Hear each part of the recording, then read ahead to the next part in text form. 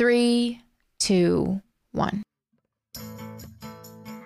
Our next guest is a culinary triple threat. Hawa Hassan is a dynamic chef, a recipe developer, and a James Beard award-winning cookbook author. She's the founder and CEO of Best Bass Sauce, a popular line of sauces inspired by her home country of Somalia. Her first cookbook meets travel log, In Bibi's Kitchen, shares recipes and stories from grandmothers, or Bibis, in 8 African countries bordering the Indian Ocean. She also shares recipes and stories on her Food Network show, Hawa at Home. Hawa is the ultimate storyteller. She was born in Somalia at the beginning of the Civil War and was the only family member who received sponsorship to come to the US at age 7. Her life is full of miraculous adventures, and we will get into them. We recorded this episode during the holy month of Ramadan, and just a couple of days before, Hawa attended our annual At Your Service iftar dinner. Now, we're cozied up on a Saturday afternoon in our Mandarin Oriental suite overlooking Central Park. It is my honor to share this slice of Hawa's extraordinary life.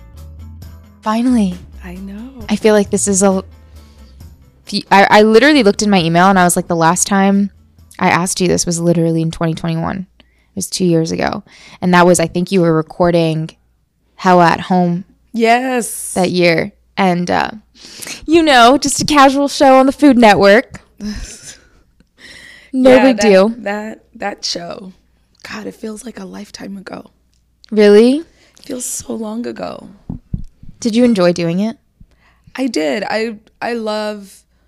I love cooking, and I love learning, and I like being in front of the camera. That comes really easy to me. Yeah, you're so good. It was a lot of the things I like to do in one. Yeah. You know? Yeah. And it was like a fun new experience. I loved it. I thought it was such a beautiful, it was so integrated. It wasn't just about the food. It was about the story. It was about the spices and the flavors, and also what each of them meant and how you created home in so many different ways. And I'm so excited to talk about that with you. Thank you, Noor. So the way we kick off these conversations is asking a simple question. How is your heart doing today? It's so funny. Mona asked this question the other night, and I struggled because I was thinking about in the moment. Yeah.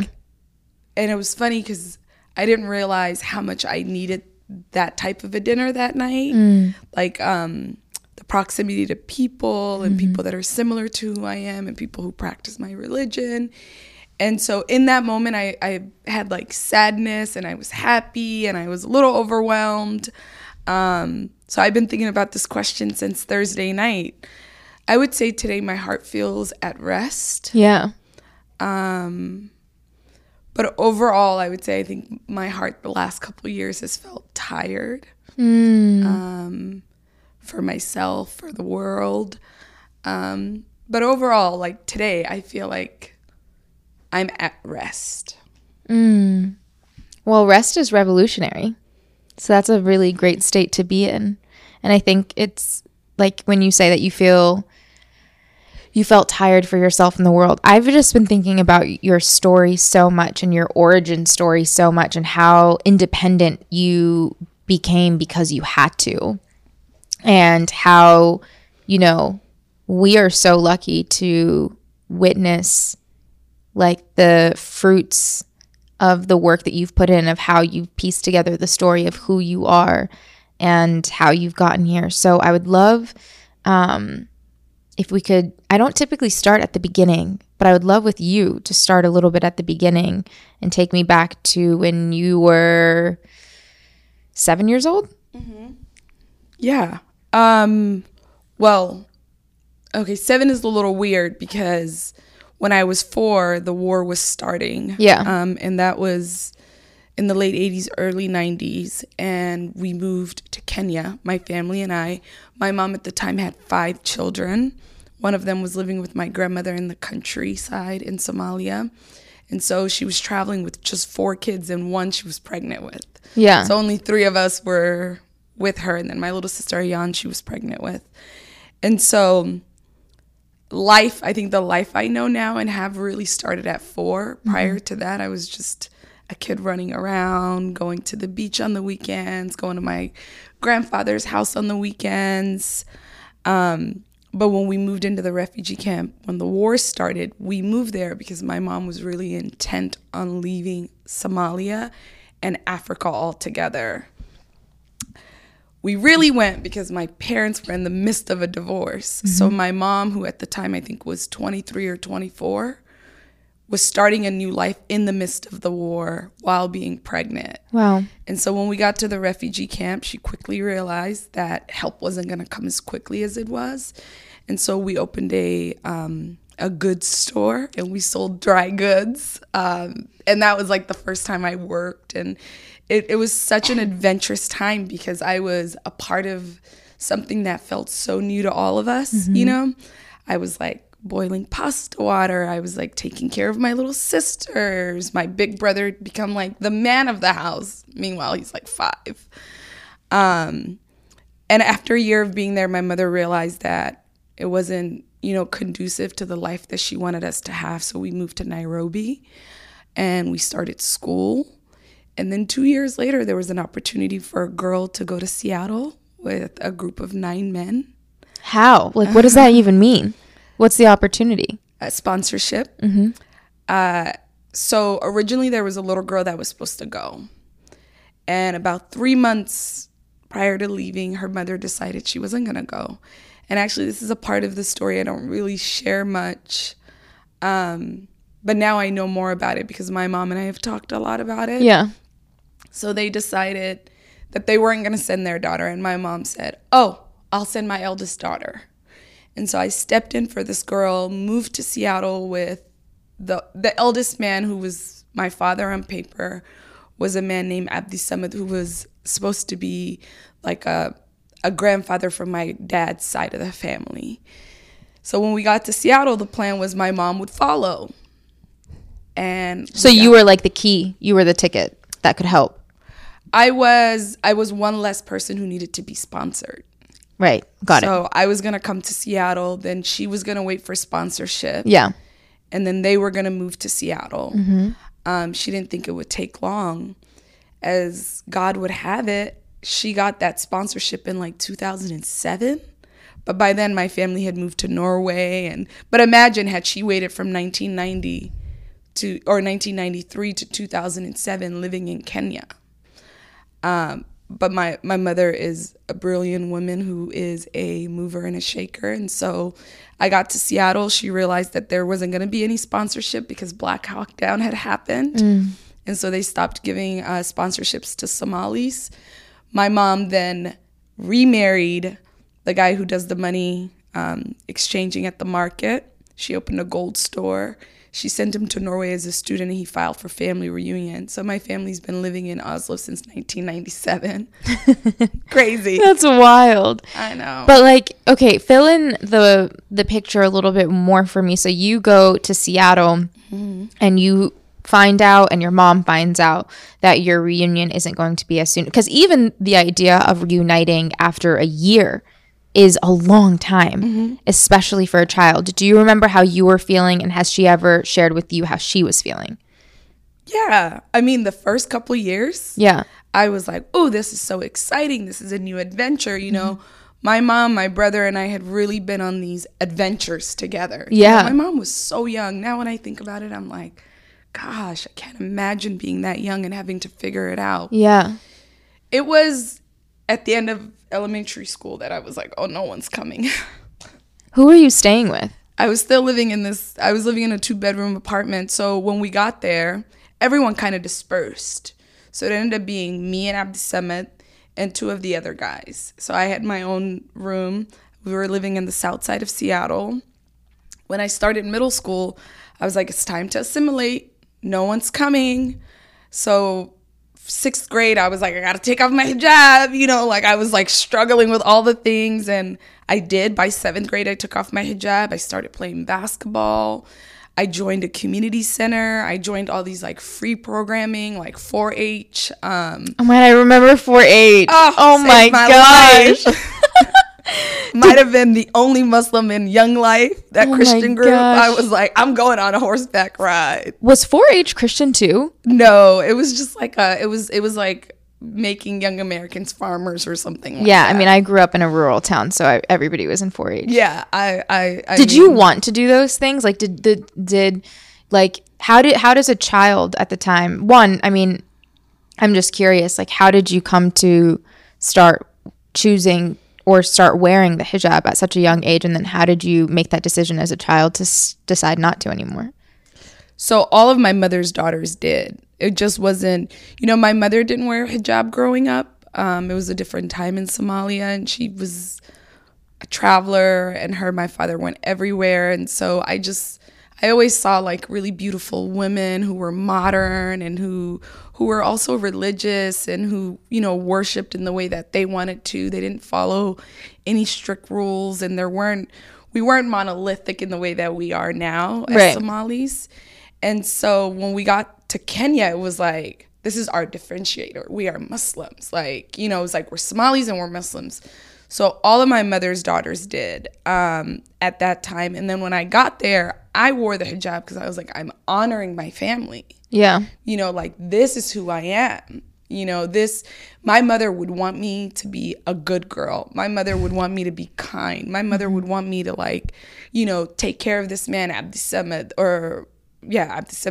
I'm like, she would want me to be a good daughter to him. Mm-hmm. And so it's funny, his name on paper is Noel Hassan. That's why your last name is Hassan? No. Yes. And so, but like, refugee stories are always so messy. It's beautiful. And so it's weird calling him Abdi Samad because, it's like, you just didn't do that. What did you call him? Awowa, or I called him like grandpa. Yeah. Mm. But so when I was in the 6th grade, I was like, okay, you're going to become American. Yeah. Because they're not coming. Yeah. And then from that point on, I just was really angry and disconnected from them for a long time. Mm-hmm. And then when I got to the 8th grade, my basketball coach, I got really good at basketball and was playing AUU. And she said, I think if someone doesn't step in, you're going to slip through the cracks. Mm. It's weird to talk about this.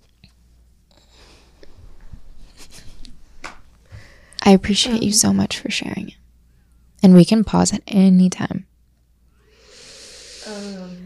So, yeah, my teammate, her parents took me in and raised me as their own, and I was there until I went off to college. Wow.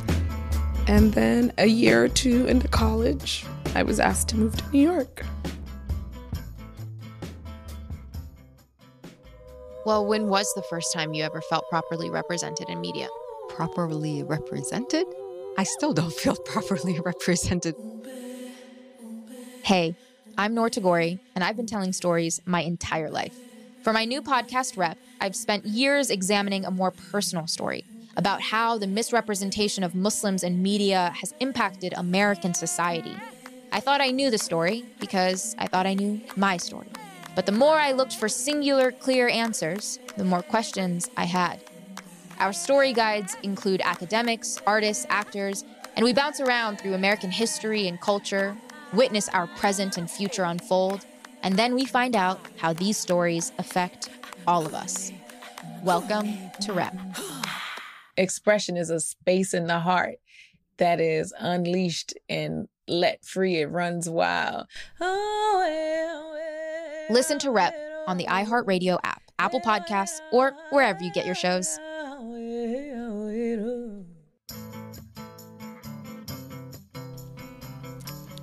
Tell me about that. And also, when, like, at this time, how often are you able to communicate with your mom? I never spoke to them. I didn't speak to them from 8th grade until I was a senior in high school. The family that was raising me, the mother was a school teacher. And she taught at an elementary school, and she had Somali students. And one day, and Yvonne was really funny. I think wherever she went, she like tried to connect with people in a way that sometimes was a little aggressive. So she was telling these Somali students, she's like, I have a Somali daughter. And so the kids went back home and they were like, Miss Yvonne has a Somali daughter. And so the mom came to the school and she said, what's her name? And she told them, and she said, you know, her mother's been looking for her. And so the lady brought, I'll never forget, the lady brought Yvonne, like, remember the line paper we used to use in school with my mother's phone number on it? It was like a 47 number. It was like this long Norwegian number. And she brought it to Yvonne and she said she should call her mother. And so I did. And Abdi Samad had just said to, because I got emancipated when I moved in with them, he just said, oh, she moved in with some Black Americans. Like, that's all he knew. That was the extent of what he knew. And so we waited till the weekend. We called my mom. And like, what were you thinking? I think I was thinking, like, I was no longer angry. I was ready to talk to them. I was ready to learn about their life. I wanted to know more about Norway. I don't think at that point, I must have known that they were in Norway, but I don't think I could, that I could comprehend where Norway was. Yeah. I put a lot of thought into it. And so how old are you when you make this phone call? I had to have been 15 because I graduated high school when I was 16. So yeah, like around my 15th birthday. And we just never stopped talking after that.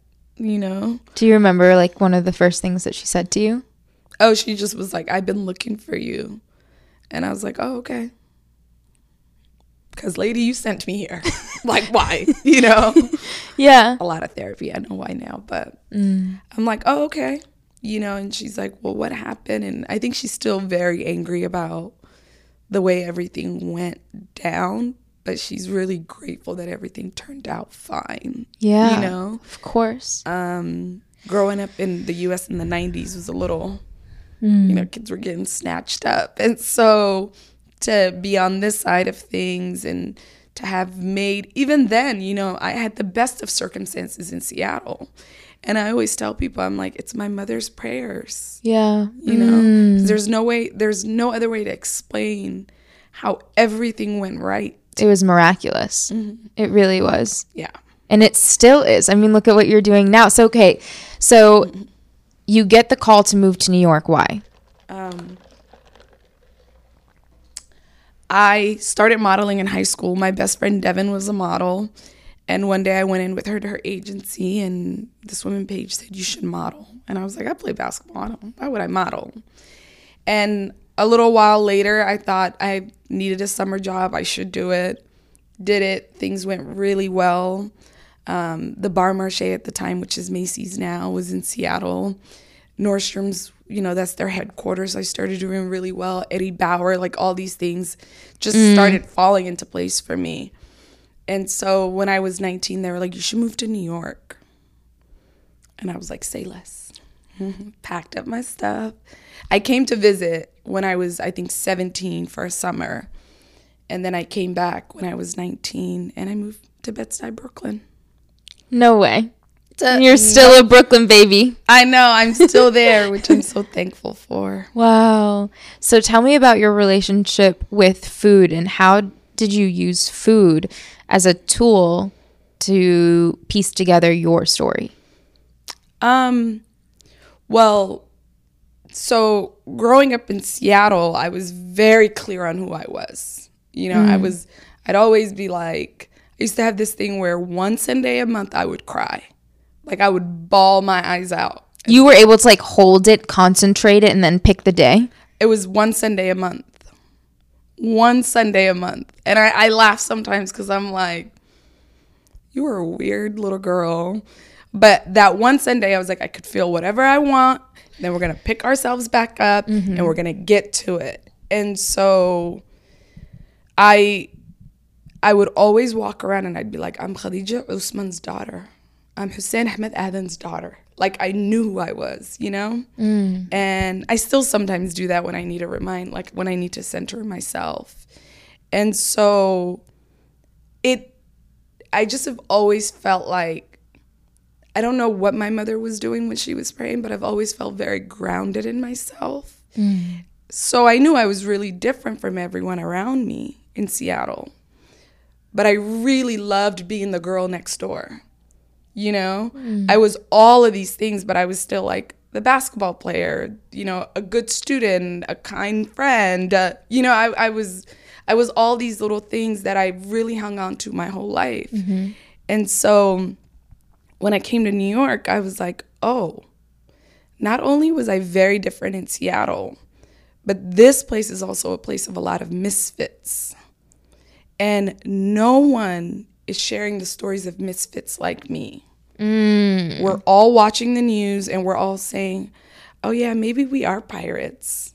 Maybe we are, you know, hungry all the time. Because these are the stories that are being told about me to me. And I just kept thinking, how do I tell better stories about people like myself?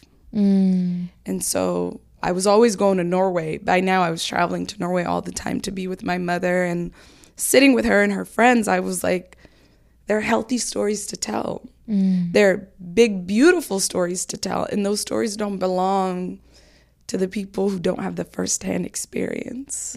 So food for me, getting into it was a way of returning agency to myself and to my family and to people like me.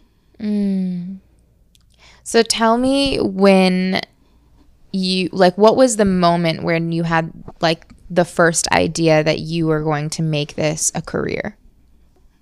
I gave up my apartment in 2014 and I moved to Norway. I was living in Fort Greene. I still live in Fort Greene, Brooklyn. And I went to be with my mother because I wanted to talk to her about who I wanted to be long term. And that was it for me. I was like, I'm going home and I'm starting a business, and I'm starting with hot sauces. You like, and how did you know it was going to be hot sauces? Oh, because I took my Vitamix with me that summer to Norway. You took your Vitamix in your suitcase? I was such a crazy person. Like, of all of the things that you just told me, that might be the most peculiar. I was like, I'm gonna make my smoothies every morning. A whole and it Vitamix. was Ramadan. I love it. And so every night I was blending the hot sauces for the family, and my mom kept saying, "This is such a good mixer." And that I mean, I was making best every night. And that's how really I was like, oh, I can go home and make this and like inch my way onto American tables. Yeah. And then I can like write a book and teach them. And then I can go on their TV and show them. And I mean, now I look back and I'm like, I was so naive. I had such big ideas. But you did all of them. So why is that naive? I know, but I think had I written it all, I mean, I did write it all out, but had I really thought about the work it would take, I might have never started. You know? I think I feel similarly to that. Okay, tell me a little bit But I don't know. that. But I don't know if I would have never started.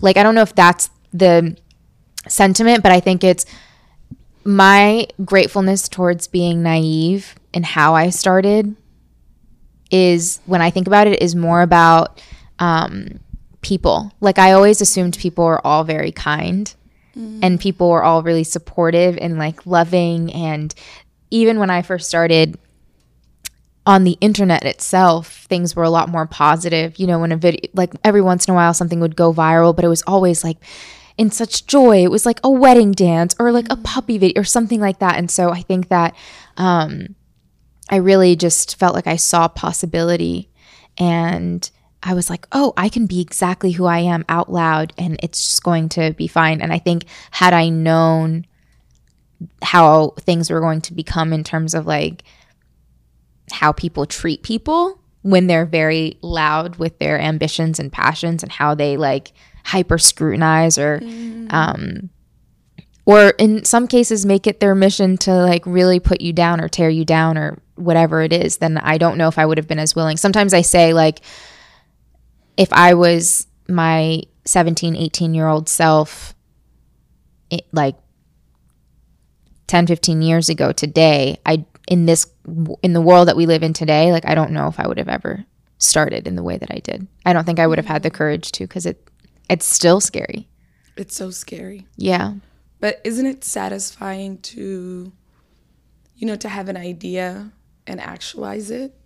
Absolutely. And I still and I'm so grateful that we've done that and we continue to do that. And also I think about how many people are too afraid to do that for themselves because of how we treat people, or because of how hard we make it for people to just truly try to do what feels truest to them. Yeah. I can second that. Yeah. I do know that you being you and you doing the things you do gives permission to so many people to be, which is so nice. Thanks for saying that. Yeah. I feel the same way about you. Thanks, boo. I mean, you've done Bus Bus. You've written a cookbook, Bibi's Kitchen. You've documented the stories of the grandmothers and the generations who use food not only as a language, and a tool, but as an act of service and love. And it's interesting because something I've been thinking a lot about is when my grandmother takes offense to if you don't eat her food. Like if you come over and you don't eat the food and she gets really offended, or if you ate before you came, because maybe you don't want to make her have to go through that. And I realized and I've unpacked this with my aunt, but my grandmother got married when she was 15. She was pulled out of school, and she always, resented that she wasn't able to finish her education and pursue a career. But what she was able to master so beautifully was cooking the food of our culture and to serving it to family and to each other. And when she gets offended, it's not about you not eating her food. It's about that gesture of saying no or politely declining can be translated to her as, well, I don't love you. Because this is how we say I love you in many ways, is making the food and serving the food and you enjoying the food and accepting that gift. Yeah.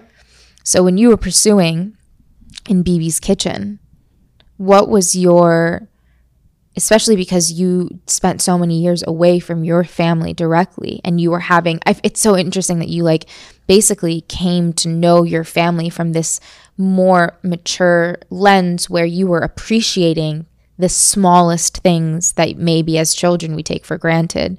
So how did that perspective that you had of the elders who passed down these traditions impact the way you told that story?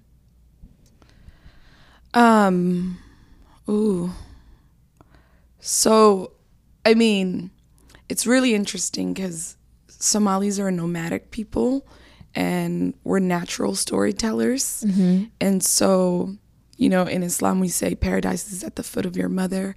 And so a lot of the way I've come into many stories that are about me, even as a child, or my mother and my father's relationship, is from just sitting with her in the kitchen, as a 20-something-year-old. Yeah.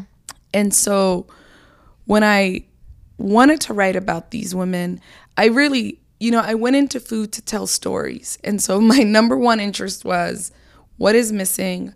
Who is missing? How do you make it better? And I wish I could say there was this big, great gesture behind, preserving these stories from grandmothers. But my main reason was no one is talking to our elders, especially at the time. I was like, what is going on? Every 100%. Chef is on, they were on TV this is my Nona's recipe. This is my grandmother's recipe. This is my abuela's recipe. Well, where is she? Yeah, absolutely. And so selfishly, I wanted to preserve those stories for myself, for my friends. I wanted to paint Africa in a different light. Yeah. I wanted to use the Indian Ocean as a thread. I wanted to talk about trade. I wanted to talk about colonization. I wanted to talk about, historical snapshots, but also tell the stories of these women who are the backbone of our societies. And so, I wish I could say there's these grand ideas behind the things I do, but for me, it's always a matter of what's missing.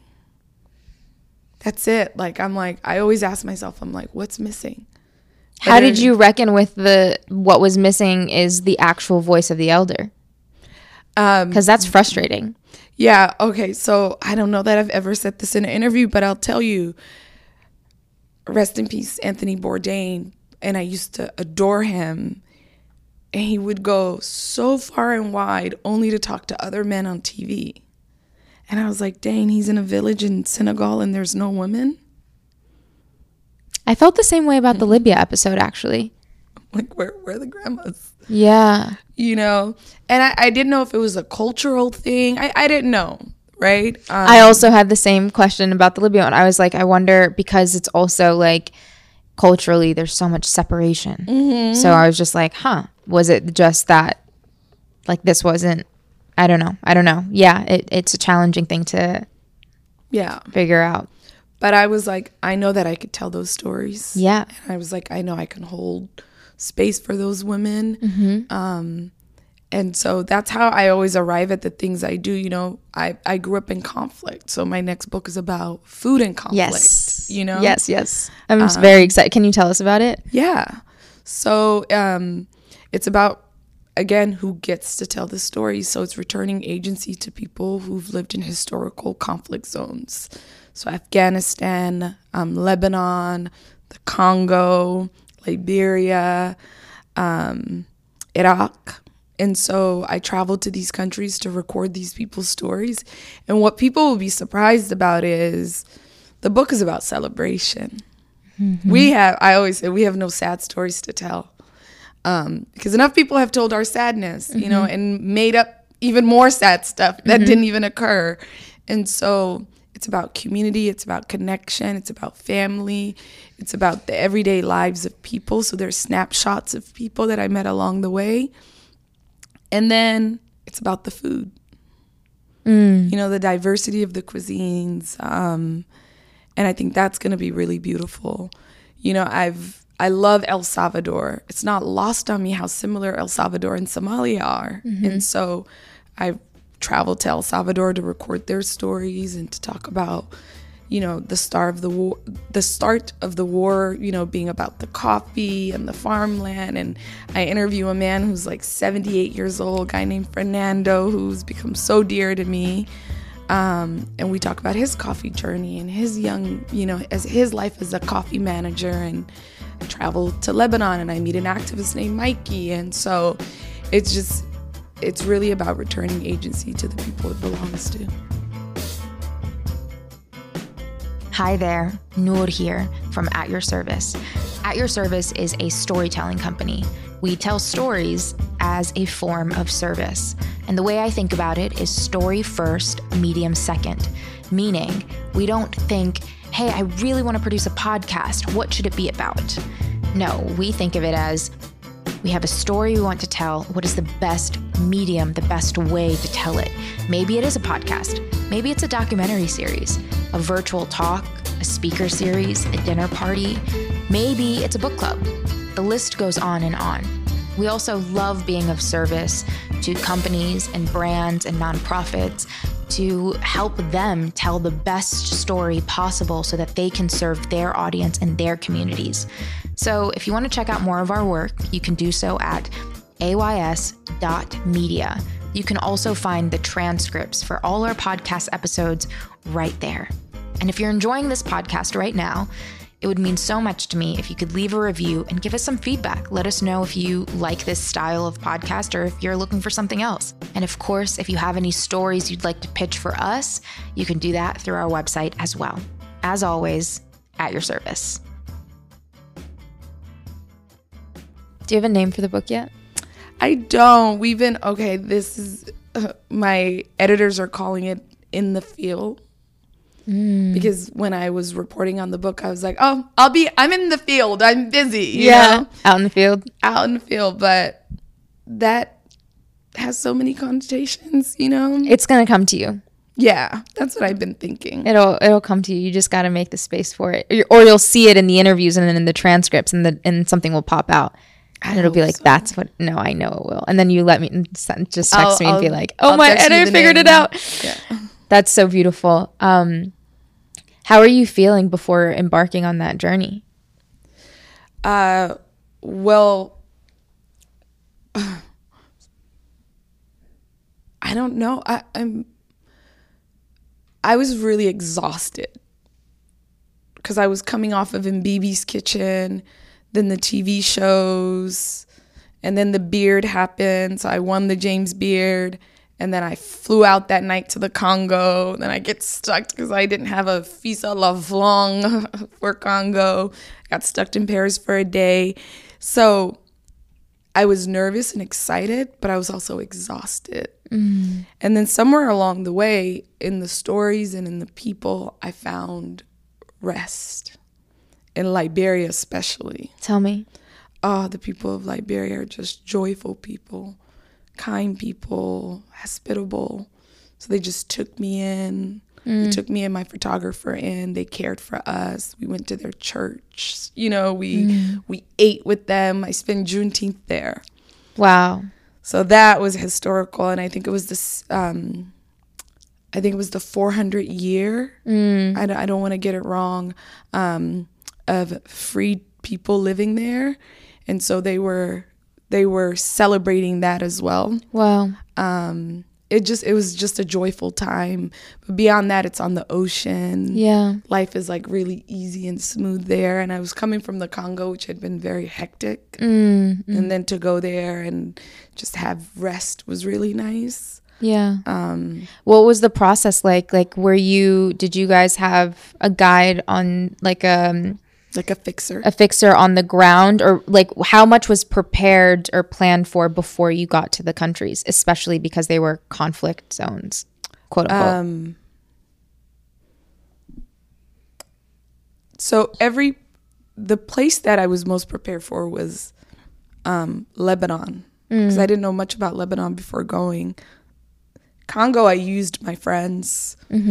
Liberia, I used my friends. El Salvador, I had gone there to do research in 2020 for this book. And so I used the same people I used then. So there was some prep ahead of time. But Lebanon was the place I was most prepared for because I knew nothing about it. Yeah. And how long were you staying in each place? I stayed 10 days in Lebanon. 'Cause again, I knew nothing about Lebanon, so I was like, I gotta immerse myself in their culture. Congo 3 days, Liberia 3 days, El Salvador 4 days. So no more than 4 days usually. And what does the trip look like? Like, what are the steps? How are the meals talked about? How are they enjoyed? So what happened before I started the travels? I did research on the cuisine first.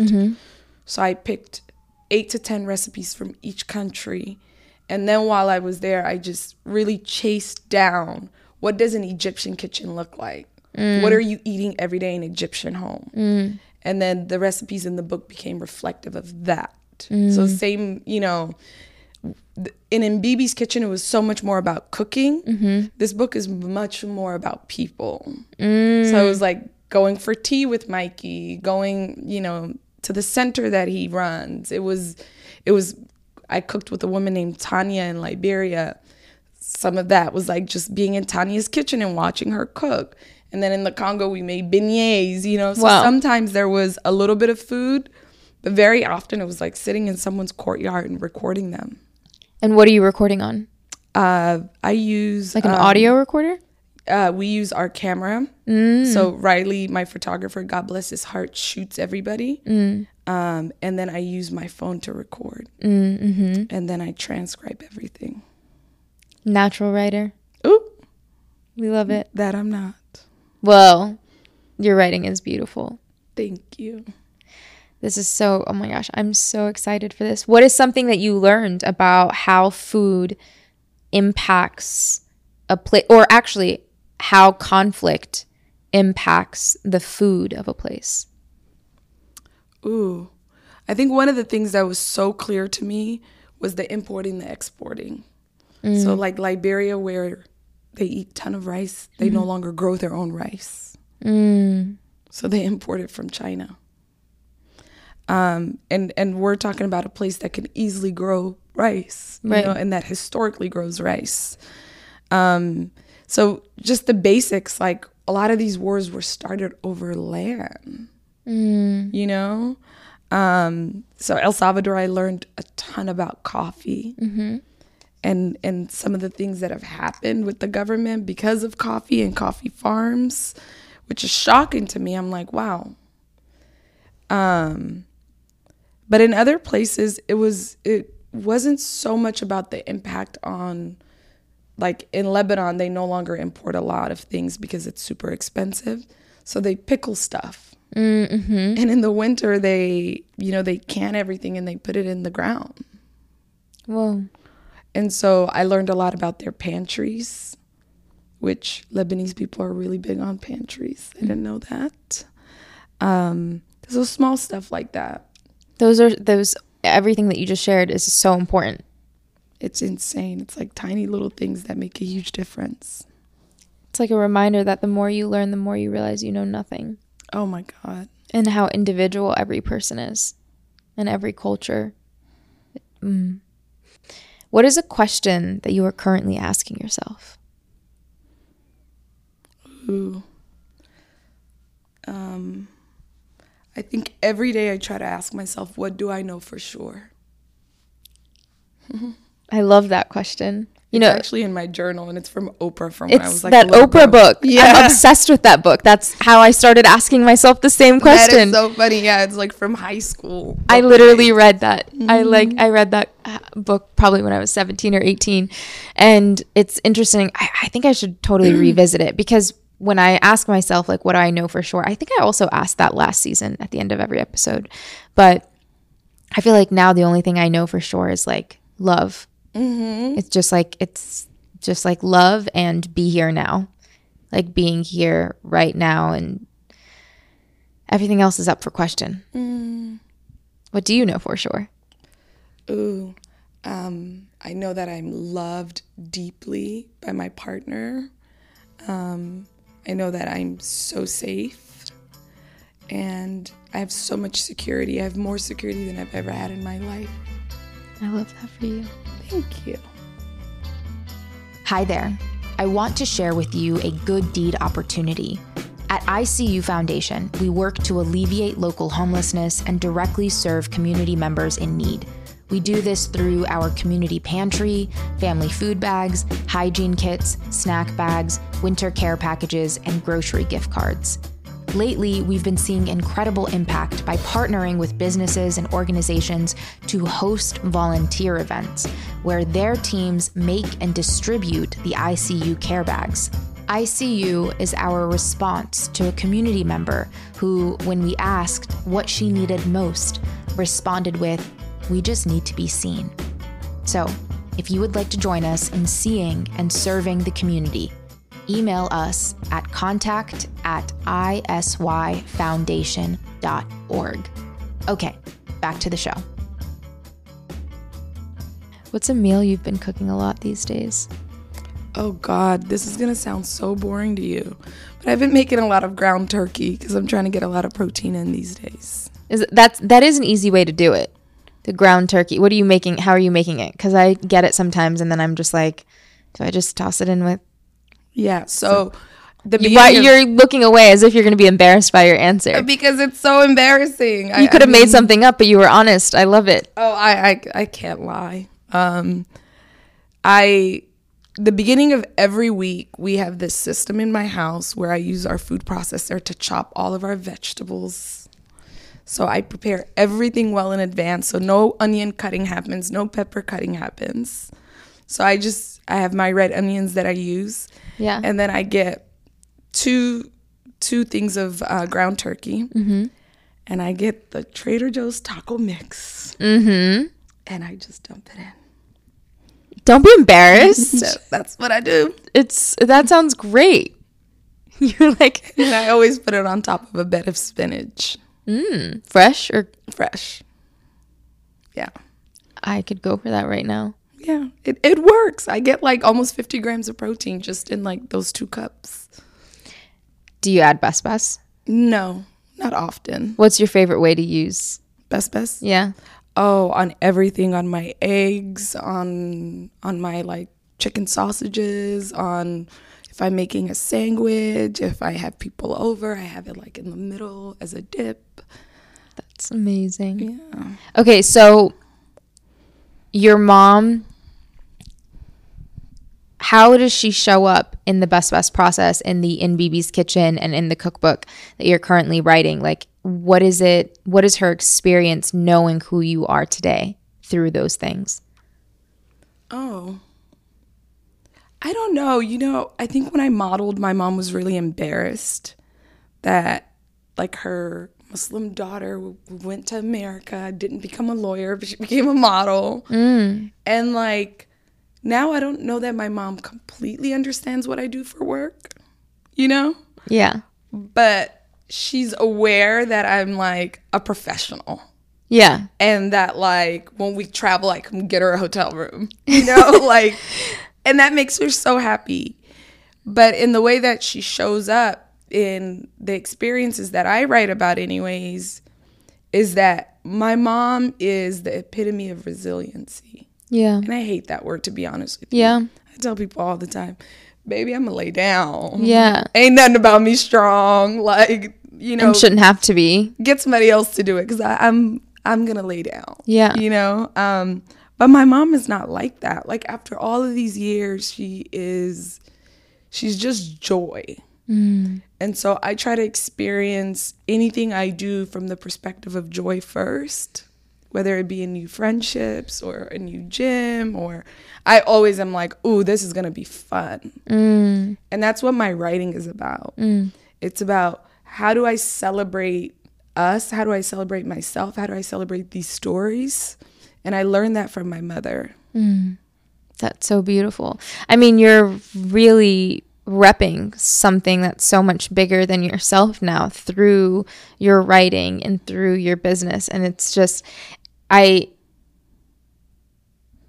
that we should ever think this way, but it's like, I wonder if your story was any different from when you were younger, if we would have been able to, if it would have had the same trajectory in how you executed or how you ended up creating the art that you create.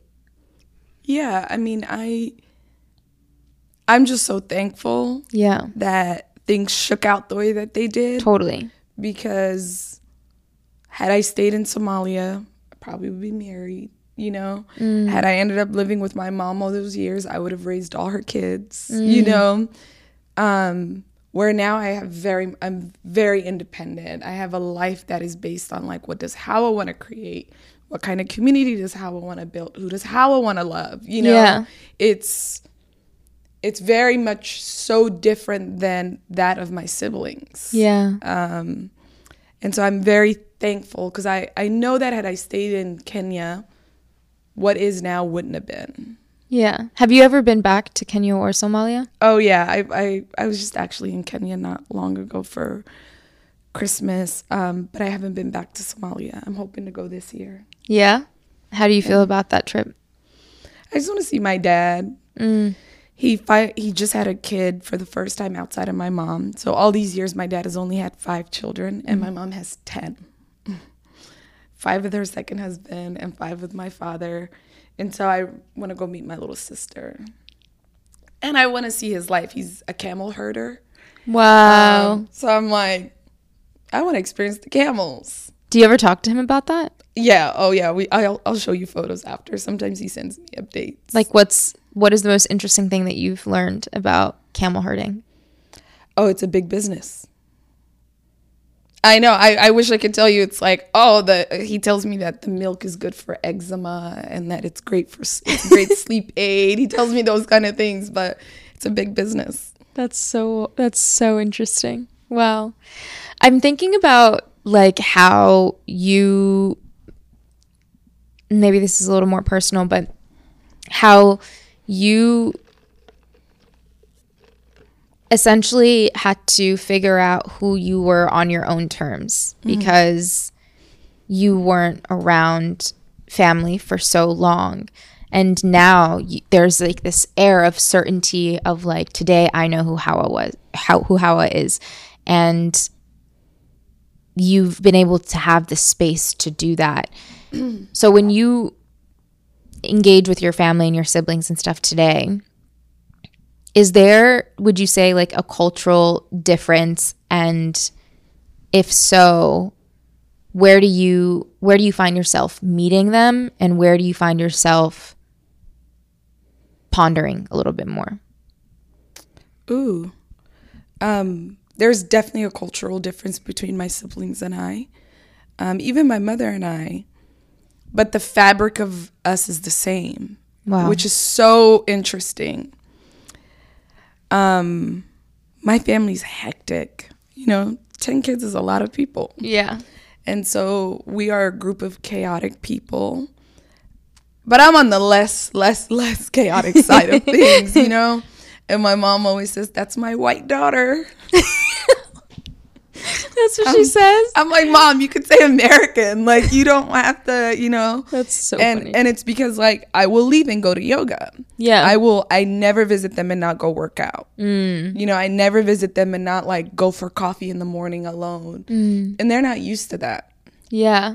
They're used to getting up and getting right in the thick of mess. Yeah. And so culturally, we're very different in that way. My family loves being around people. I'm very much a loner by nature. And a lot of people don't know that about me, actually. I think people think I'm very social, which is a good facade, but I'm not that social. So culturally, we're really, really, really different. But the fabric of us is so similar. And so I never not feel at home with them. Like, they are my home. Yeah. What is your hope? What is your wish for future generations who feel disconnected from their ancestors and their elders? Ooh. I think my hope would be that anyone who feels disconnected is able to do the work to reconnect. And what does that look like? Maybe it's a going back. Maybe it's a creating. I think it looks different for everyone. For me, it was the going back. It was the sitting in the kitchens. It was the giving up my life in New York. It was the, quitting my 10-year relationship. It was all these things, It was leaving Seattle. Had I never left Seattle, I don't know that I would have the life I have. Yeah. I don't know that I would be so close to my mom. And so, I always encourage people. I'm like, if you have doubts, go. Yeah. Like $2 in your pocket, go. Get on the airplane, go sit somewhere, go talk to people, and go connect and get off the internet. Yeah. That's the goal. Truly. I know. I really want to get off the internet. I feel like I always talk about this with my friends, but I say, like, my favorite use of the internet is like the dinner that we had on Thursday. It's being able to, like, figure out and connect people and be like, since it's almost like a contact profile, and being like, hey, you, let's, like, go hang out and meet. And then just the acknowledgement of, like, a profile is not a person. Yeah. A person is a person. Yep. So speaking of persons, who is Hawa Hassan today? Ooh. Like this Saturday? Like this Saturday. Yeah, just today. Because every day is a new day. So you can be a new person every day. Yeah. Today, I would say I am someone who's incredibly content. I'm somebody who spends a lot of time trying to figure out how I can be better and do better. And I would say I'm somebody who just really enjoys my own company. I can feel that from you. Oh, I can really feel that. Don't make me cry. I'm ready to drop a tear. All right. The way we wrap up these conversations, and this has been such a special one, thank you so much for being so open, is a fill in the blank. So if you really knew me, you would know. And then you can share 1, 2, or 3 things. If you really knew me, you would know that I eat bananas with everything. Just like plain bananas. Yeah. Perfect. If you really knew me, you would know that I'm super athletic, and I pride myself on that. If you really knew me, then you would know I love traveling. Thank you so much, Hawa. Thank you. And if somebody had $2 in their pocket but the opportunity to travel anywhere in the world, where would you tell them to go to find themselves? Oh. I would say anywhere where you want to connect. Like for me, the beginning of 2020 was El Salvador. I wanted to know more about El Salvador, so I went. I'm very looking forward to the El Salvador chapter of this book. I'm going to send you some photos. I can't wait. Yes, I'll please, send them please. to you today. Thank you, Hawa. Thank you, Noor. Podcast Noor is an At Your Service production. Producers include myself, Adam Khafif, and Sara Isa. Editing by Nuran Morsi. Theme music is the song Thunderdome, Welcome to America by Portugal the Man. Extra gratitude to our storyteller Hawa Hassan. Enjoy her cookbook In Bibi's Kitchen. Check out her show on the Food Network, Hawa at Home, and make sure you get a bottle of her amazing Basbas sauce. As always, at your service.